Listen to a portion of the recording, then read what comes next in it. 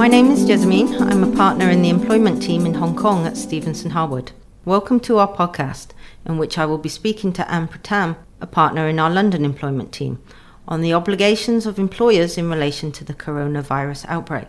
We will provide practical tips on how employers can help to protect their employees whilst continuing to operate their business. The coronavirus outbreak, or COVID-19 as it's now officially been named, has caused a great deal of panic and concern.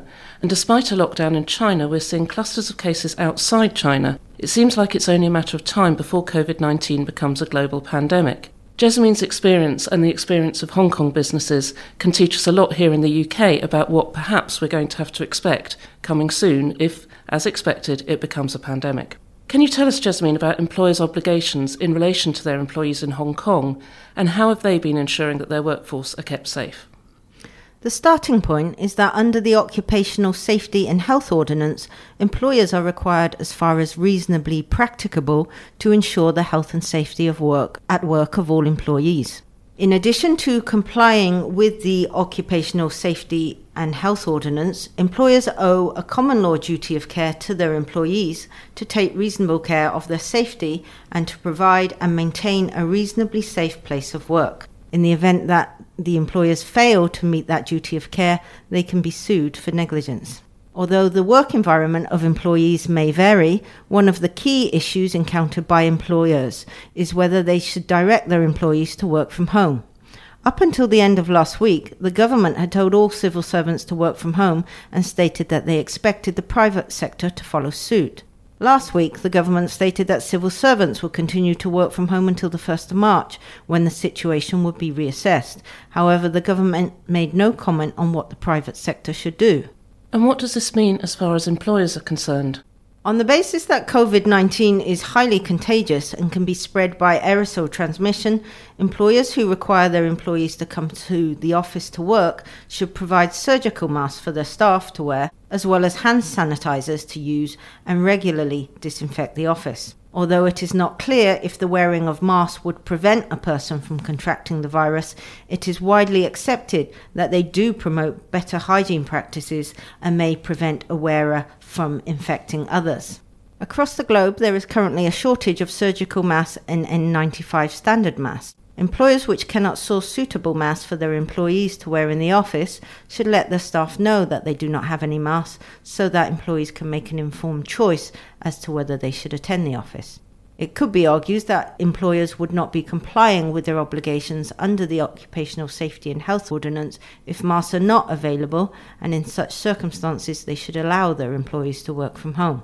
For employers which require their staff to attend the office and will provide face masks and other preventative equipment, they should bear in mind that in addition to owing their employees a duty of care pursuant to the Occupiers Liability Ordinance, they also owe a common duty of care towards all visitors on its premises, that they will be reasonably safe in using the premises. Therefore, in addition to ensuring the safety of their staff, an employer would need to notify all visitors to its premises of any health issues, which would include notifying them of any suspected or confirmed cases of COVID-19.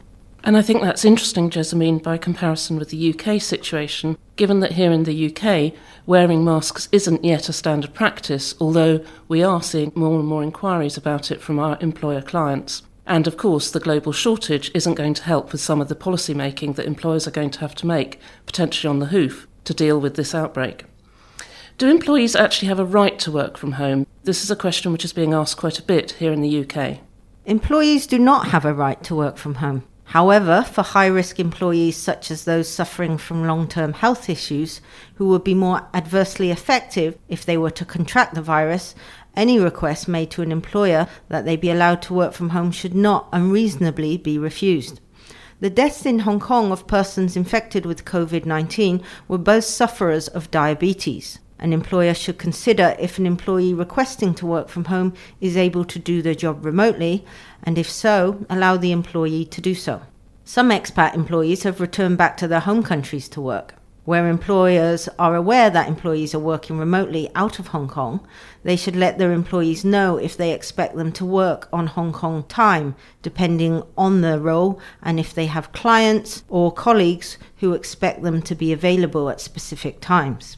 It is interesting also to note that an employee has the right to terminate his contract of employment pursuant to Section 10 of the Employment Ordinance without making a payment in lieu of notice or giving notice if the employee fears physical danger by violence or disease which was not contemplated by his contract of employment expressly or by necessary implication. And again, I'd say that echoes the UK situation as well. And employers who are asking employees to work from home should also bear in mind some of the implications of home working in terms of health and safety, suitability of equipment at home, confidentiality of client and business information, and, a point that's often forgotten, whether employees actually are entitled to work from home under the terms of any lease that they may have of their property. So for employees who contract COVID-19, are there any special steps which Hong Kong employers should take other than arranging payment of their sick leave pay, assuming they've accrued sufficient sickness days? If an employee contracts COVID-19 in the course of their employment, the employer should let their colleagues know that there has been a confirmed case within the workplace in case other employees start to experience symptoms. Employers should also inform the staff that if any household members are diagnosed with COVID-19, they should work from home and monitor their health. It is likely that an employee may be able to recover compensation under the Employees' Compensation Ordinance for their illness. Unlike SARS, COVID-19 is not currently classified as an occupational disease under the Employees' Compensation Ordinance. However, Section 36 of the ECO provides that an employee shall have the right to recover compensation for a disease which is not a prescribed occupational disease if contraction of the disease amounts to a personal injury by accident arising out of and in the course of employment. The Labour Department in Hong Kong has recently issued a statement to remind employers of the effects of this Section 36. So what if an employee actually refuses to attend work and insists on working from home and not attending the office? If an employee refuses to attend work, the employer should try and ascertain what the concerns are for not coming to the office. For some employees, they may not be able to attend work given that schools and kindergartens have been closed up till the 20th of April, and so they need to look after their children. Other employees will want to avoid the office commute due to their concerns of contracting the virus. In such circumstances, the employer should discuss with the employee the feasibility of the employee working from home, and if this is not possible, whether the employee is willing to take a period of annual leave or unpaid leave during his period of absence. What other steps would you say that employers in Hong Kong need to take in order to discharge their duties owed to employees? The company should implement precautionary measures in the workplace to minimise the risk of its employees being infected with COVID-19. Since the SARS outbreak in 2003, most employers have developed contingency plans which would assist them in the event of a reoccurrence of the virus. A good contingency plan would set out how to prevent, detect, and to respond to an outbreak within the workforce, as well as ensure business continuity. Having a contingency plan in place shows that employers have, as far as possible, taken steps to minimise the impact of an outbreak and put in place measures to safeguard their staff and the business. And I think that's a point worth bearing in mind for our listeners in the UK, that there are often contingency plans set out in business continuity arrangements which don't necessarily entirely overlap with HR policies. It's well worth looking at those provisions to see if this is covered. However, it's also worth mentioning that the SARS outbreak in Southeast Asia did mean that employers were far better prepared for this sort of outbreak than their English equivalents have been. If you want help with your policies, we're very happy to assist and to put in place suitable on-the-hoof policies which will assist you with this latest virus. So, Jasmine, a question again we're getting a lot from some UK employers. Can employers actually restrict their employees from travelling to China during this period of uncertainty? An employer can put a ban on all business travel to China for work. However, they cannot tell their staff that they cannot travel to China for personal reasons. An employer can only encourage its employees to refrain from travelling to areas where the transmission of COVID-19 has occurred. And that's very much the situation here in the UK. we're encountering employers telling staff that they may no longer travel to mainland China, and that if they travel to areas which have been affected and are on the current Foreign and Commonwealth Office list, that they should actually self-quarantine on return. However, as in Hong Kong, it is not possible to prevent employees travelling if they're going for personal reasons.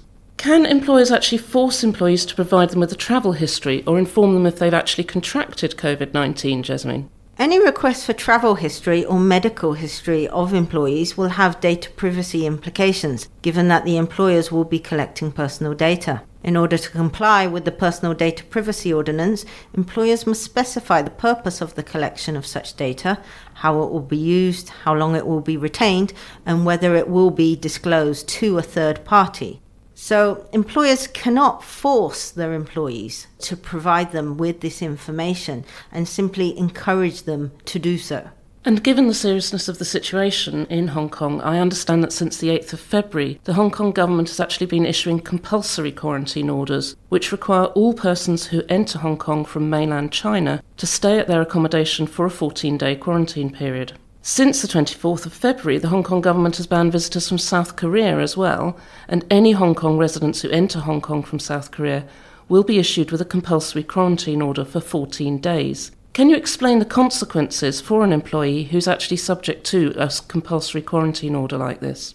All persons who are the subject of a compulsory quarantine order are issued with medical certificates for the 14-day period. Therefore, any employee who has travelled to mainland China for work will need to work from home or the quarantine centre which they have been confined to. In the event that the employer was unable to work from home, the employer would need to treat the employee like any other employee who provides a medical certificate to their employer and is obliged to pay that employee's sickness allowance as required under the Employment Ordinance. What this means is that while an employee is under quarantine, their employment cannot be terminated where the employee is receiving paid sick leave.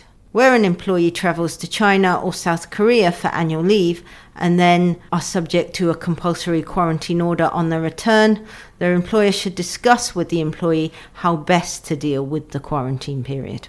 It is possible to direct an employee to take his or her statutory annual leave, but this would require an employer providing at least 14 days advance notice under the Employment Ordinance, unless the parties agree to a shorter period of notice.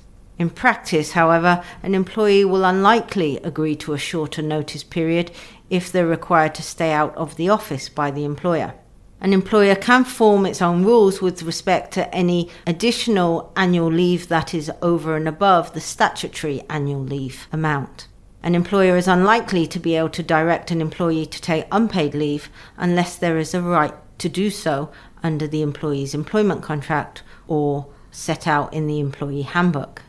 The employer should obtain the employee's consent to any arrangement where they're asking the employee to take annual leave or potentially to take unpaid leave. And that's also the position here in the UK. And employers should be very wary of requiring employees not to work during periods resulting from quarantine where they're not actually going to be paying them. That constitutes potentially a breach of contract here in the UK and could even lead to constructive dismissal claims. It's very important you have clear policies if you are going to require employees to take unpaid leave, and that should only result from voluntary decisions by employees, such as those who have chosen to travel to virus-infected zones and have therefore chosen to take the quarantine period on their return as well. What's the position where an employee has actually been diagnosed with COVID-19? If an employee has been diagnosed with the virus, he should be granted sick leave. Assuming the employee has accumulated paid sick leave days and is able to provide a medical certificate, he will be entitled to paid sick leave. The employer is prohibited from terminating the employment when the employee is on paid sick leave. Once informed of an employee's diagnosis, the employer should take measures to ensure the workplace is safe for other employees. Such measures would include cleansing and disinfecting the entire work premises. It would be usual that once an infection has been confirmed, that the employer would close the office and ask staff to work from home whilst the office is being disinfected. And how does this differ where it's actually a family member of an employee who's been diagnosed with the virus? The employer is likely to request that the employee stay away from the workplace, as well as arranging the office to be disinfected as a precaution. And Jasmine, do you have any final tips for employers, given that there currently sadly seems to be no end in sight to the virus and its impact, and it looks likely that the outbreak's only going to get worse before it gets better?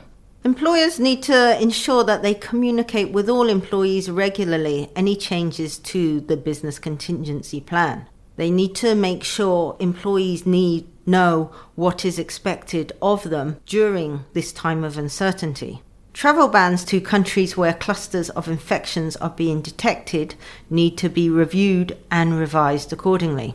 Communications to employees as to changes in office procedures and protocols with meeting clients need to be clear in order to avoid confusion. That's all for our podcast today. You can listen again to our podcasts and subscribe to the whole series on iTunes and Stitcher, or by visiting the Stevenson Harwood website. Thank you for listening.